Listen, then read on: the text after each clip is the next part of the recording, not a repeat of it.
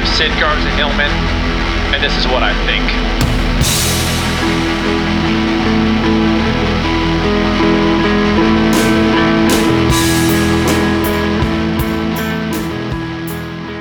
So the Delta variant is funny. That's a funny variant. Here's my question about the Delta variant. Why give it Greek lettering? Why do we give Greek lettering to shitty stuff? You know, like variants of pandemics and sorority systems and fraternity systems. Is all Greek. What happened, Greek? Such a proud people, such an inventive and brilliant people. And now just associated with stuff that makes us frustrated. You know what doesn't make me frustrated? This Ethiopian dark roast that I'm sipping right now. The Ethiopian coffee has got its own thing going on. I think, and I could be wrong, and most of the time, frankly, I am, is that I think coffee originated in Ethiopia. I think it's actually the birthplace of coffee where it was discovered. I could be wrong about that, but I'm going to assume that that's correct because this coffee is fantastic. I don't want to say that Ethiopians are better than Peruvians, but I'm going to say it anyways. Remember last week when I did the creation myth episode where I talked about, you know, I was joking, but how we used to go to the front of the auditorium and after a movie and say, okay, everybody, I want to tell each of you and all of you my opinion because I'm an authority. Well, a longtime friend of mine, one of the great guitar players of all time, and he texted me after the episode. He listens to the show, and he said he remembers, and he's like, I think this was you, and it totally sounds like me. Anyways, I didn't remember this, but I said that's absolutely possible that I did say this. He and I used to work together years ago at UCLA. I went there and graduated from there and took a job in the audiovisual department with a bunch of artists and actors and writers and musicians and people trying to make an easy buck so they could do their other stuff. And anyway, so we worked together back then, and I saw the movie AI with, I think, Haley Joel Osment or something, and it was a Spielberg movie or something. I don't even know who's behind the piece of crap because I can't get it out of I just want it gone. It's like in my cells. It's like the gamma variant. He said after I saw AI, I said, quote, he said, how was it? I said, quote, I wanted to get out of my seat, walk up and urinate on the screen, end quote. And I don't remember saying that, but honestly, that movie was such a piece of junk. I probably said something like that. So even then, I just was going to urinate on the screen. By the way, I wasn't going to announce and tell everybody my opinion. I was just going to express personally my opinion to the screen in the front of the theater. So when I teach nutrition classes at the resort where I work, Sanford Inn, I show the current government nutrition guidelines. If you haven't seen them, do a little Google on that. It's basically a picture of a plate. There's a fork on the left, and there's the regular plate. Then off to the side, there's a smaller plate up in the right-hand corner that says dairy on. And I always say, don't worry about that I always give a test question. Anyways, on the plate itself, it's separated into 4 quadrants. One says fruits, one says vegetables, one says grains, and one says protein. So as I'm teaching people about food and nutrition and the way to look at food and what makes food healthy versus et cetera, the test question is, what word on that plate does not belong and why? So again, fruits, vegetables, grains, and protein. Now, a good amount of people, stumble. Most people stumble. A good amount can't answer the question right away. Then they learn and they go, oh my God, that's crazy, because they start seeing, it's like a Matrix moment where they're looking at it going, holy crap. So if you're stumped right now, hopefully you maybe know the answer, but if you're stumped, protein doesn't belong on the plate. And why? Now you may be thinking, oh, Sid, because you're plant-based and so you're anti-protein. I'm not anti-protein. Here's the fact. You can't put protein on a plate. You cannot put protein on a plate. Protein is a macronutrient. It's one of 3.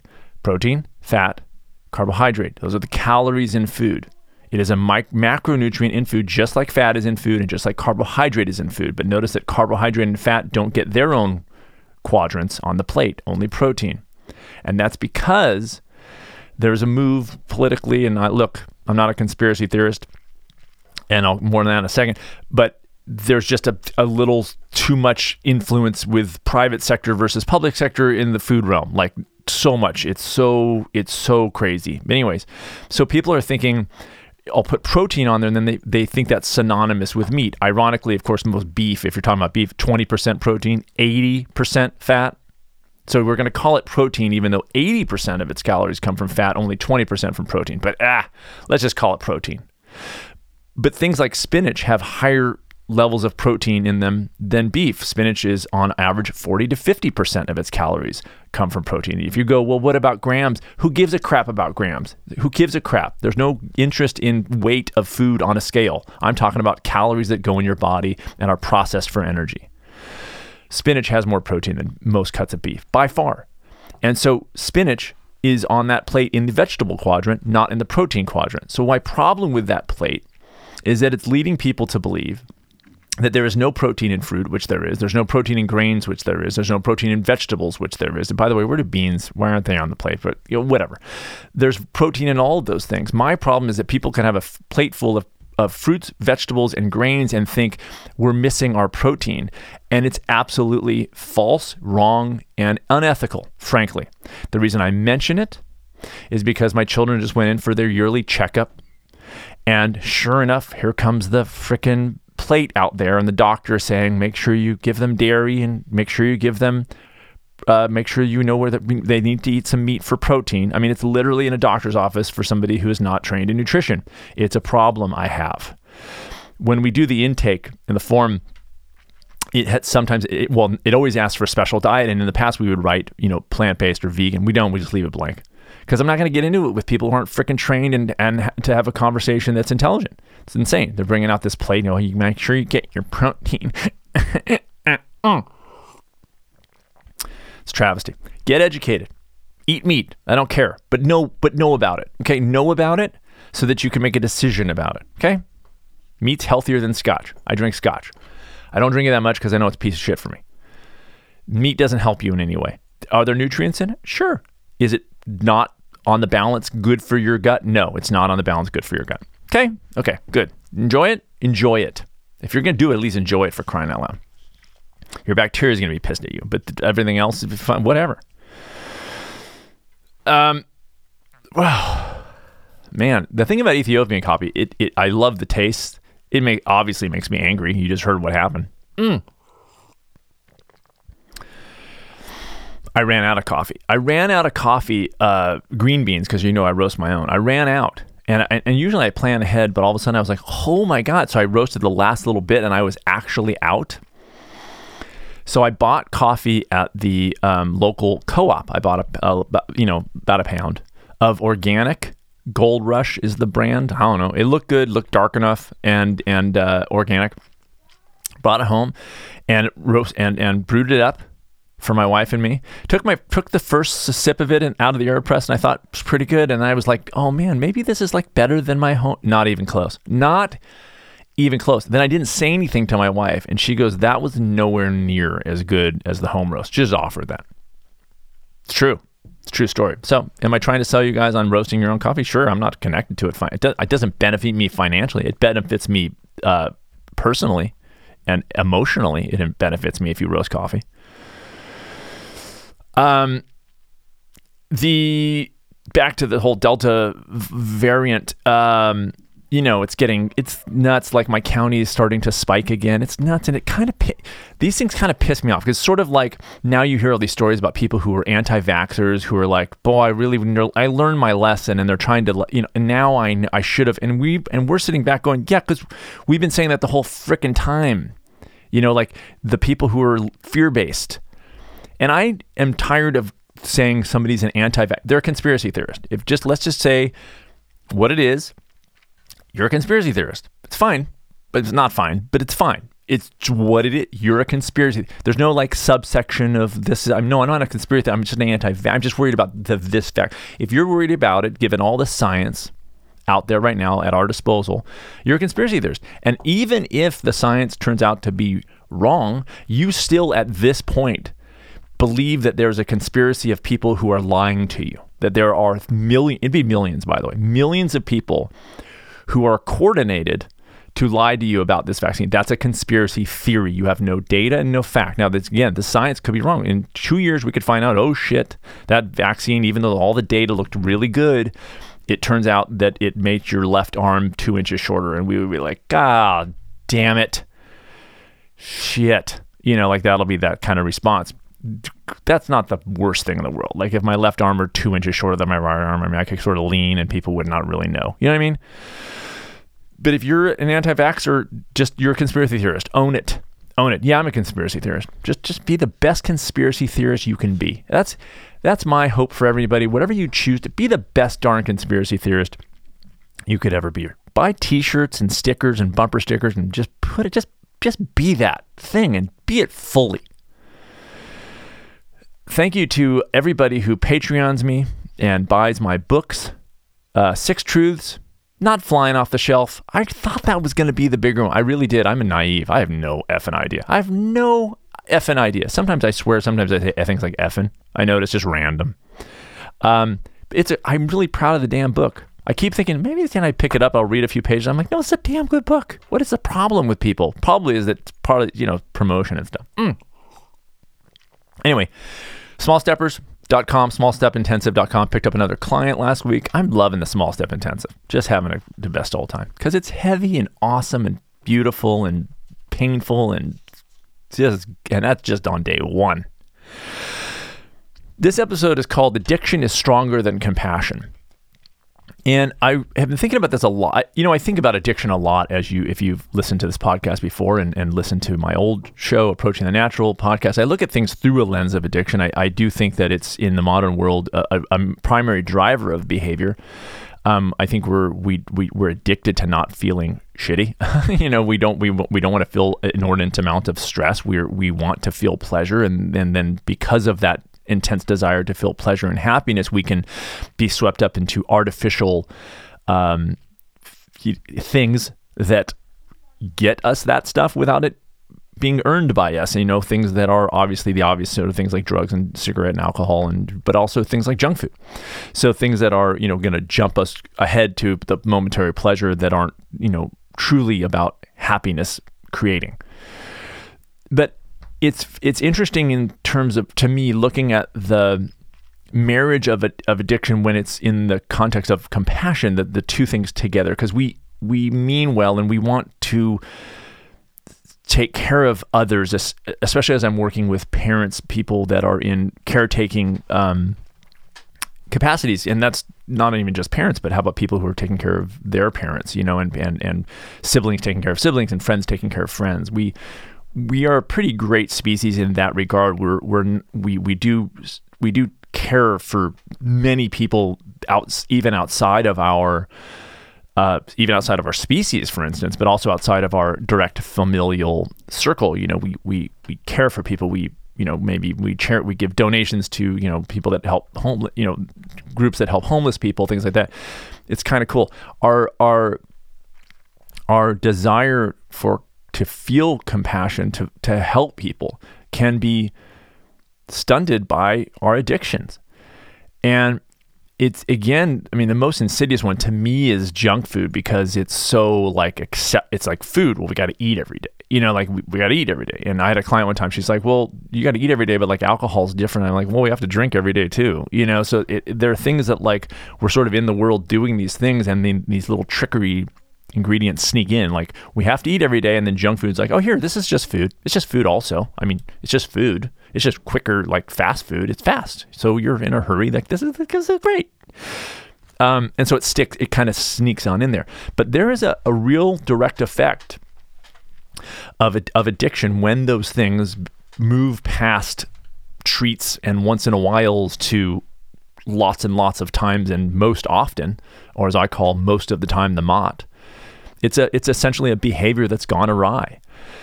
And when it moves into that realm, it becomes, it prohibits us from doing the things that we might desire on sort of the prefrontal cortex next level existence desire, which is I want to care for people in my life and I want to be there for people. Addiction can prevent that from happening. And I think we need to take addiction and look at it more seriously than we take it. I think we need to understand how consuming addiction is. And again, the obvious ones are obvious. I mean, if your friend was addicted to heroin, you'd be like, good, I gotta get you help. But your same friend can be addicted to junk food. And we just sort of shine that on like it's a thing. Like, oh yeah, they have such a crappy diet. It's time to, you have to understand, like even in the junk food realm, like I said before, it's a, I like it once in a while. It goes awry, then all of a sudden it becomes this, most of the time, addiction. And let's face it, it's because that person did not fix their shit. I mean, I think we should be honest about understanding what toll that takes on our existence when we let something that is a behavior that's unnatural and artificial, and we move it into this place where we rely on it to just get through the day. It's because we didn't fix the thing that led us to that. By the way, this is on the, like, why diets don't work. If you think about it, they don't solve addictions. Diets don't. One of the many reasons they fail is because we go to them to get a physical result while not fully understanding that the result that we are, or how we're currently living is a result of an addiction, not of just I didn't really know how to eat. It's because you are addicted to something that has led you to a physical result, which is going to be overweight, unhealthy, diabetes and everything else that we're dying from these days, cancer and everything else. And saying, oh, it's got to be it's about the food. If I just learned a different way to eat. But you're not taking into consideration that there is an addiction at hand, and it should be treated thusly. It should be treated like an addiction, so you're serious about it. So you go, holy crap, this is what this is. Like, I have an addiction to this kind of eating. I went there on occasion to relieve stress, but it got out of hand. I didn't deal with the things that were stressing me out and fixing my life and making an effort to go to the source of the stress to learn how to deal with that better, so that I didn't need the junk food as much. I just left that. I turned it off and I didn't address it. Then I needed junk food more and more, or drugs more and more, cigarettes more and more, or alcohol more and more, because I didn't address the stuff that was underlying. So why should I think that a diet for 21 days is going to address that? It's another distraction. Take your shit seriously. If you find yourself being taken into those realms of junk food, cigarettes, drugs, alcohol, more often than not, and in a sort of bordering, or if not all the way in, out of control way, take it seriously. Take it seriously. And when you ask those questions, of course, I'm a small stepper. I'm going to say, easy, take it easy, because all at once, it's like, that's why I love the small step intensive, because some of this stuff borders into, and when it does, I go, listen, you should go talk to somebody who's a professional in that realm. But this is sometimes a person in their 40s or 50s who's kind of subtly having not attended to things in their lives that need attending to. And when you manage your stress along the way, it lets it out in an easy way, and you manage it in an easy way, and you fix it in an easy way. But I'll be clear, it's a soul weakening endeavor. It's a soul weakening endeavor to address the actual underlying root causes of your dissatisfaction and unhappiness. It's a soul weakening endeavor, but only in the short term. Because then when you get on the other side of it, it's amazing. When you actually take the time to do it right, and you break down a little bit and you come out. But the point about addiction is stronger than compassion is that meaning well and having an intention to be the best parent you can be, and having the intention to be the best spouse you can be. Well, my spouse and I aren't intimate. I mean, fix your shit. Meaning well is fine, all fine and good, but being able to act well means fixing addiction. So that the more of you, the real you, it gets to step into the world more each day. The real you begins to emerge when you start to address the actual issues. Well, I want to be a better parent. I yell at my kid. Well, you know how to be a better parent. But if you're yelling at your kid and losing your temper, there's probably something underlying. You can buy a parenting book, and that's what the parenting book will say. Ready? Don't yell at your child. Oh, that's Rich. Great. Thank you so much for that. Wonderful. That's like me as a nutritionist saying, hey, well, don't eat junk food. It's not good for you. In fact, you don't know this, but that's why they call it junk. Did you not know that? It's because it's not healthy. Oh, holy crap. See, I didn't realize that. There's underlying stuff most of the time. When the behavior itself becomes your most of the time, there's something underneath that you need to deal with. And until you do, there's not a single short-term thing that is going to fix that issue. Just not going to happen.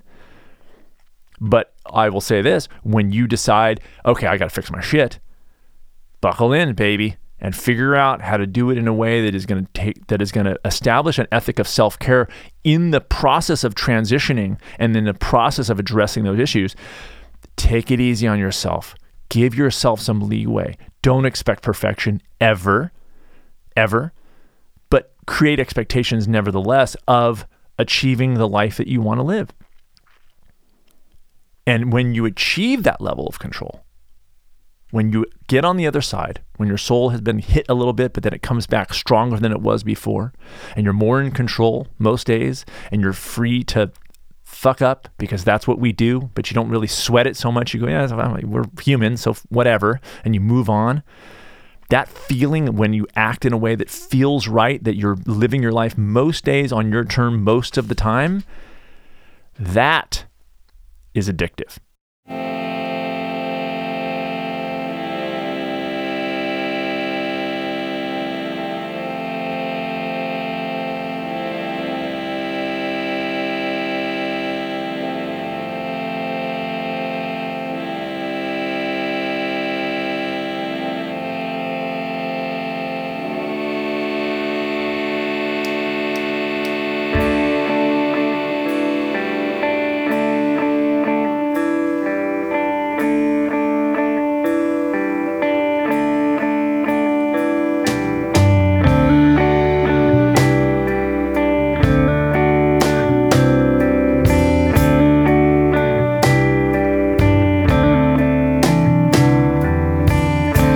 Something always waiting,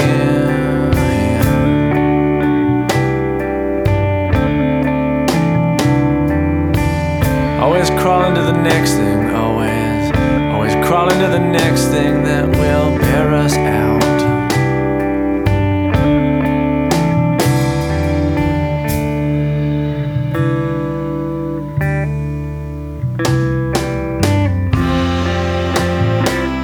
All this looking's got me tired, and all this dreaming it is wearing me out, and I am seeing myself as a bit of a whiner and a bit of a fly.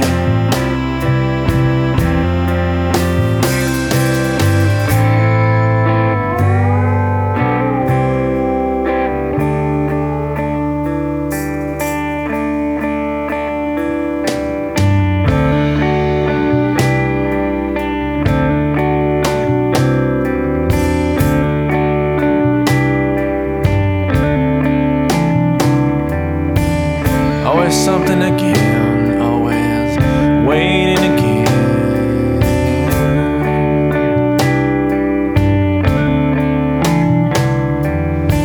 And all these little treasures that we get, all these little treasures that we get, they are breaking us down.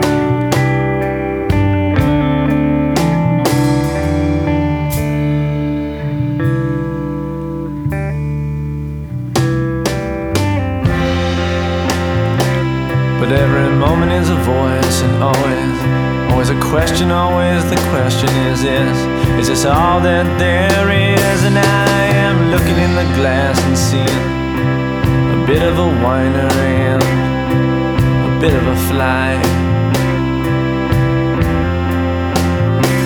And all this looking's got me praying without a shred of belief. And it's pointing me outward, in the opposite direction. And I'm accepting my fate as a bit of a whiner and a bit of a fly. As a bit of a whiner and a bit of a fly.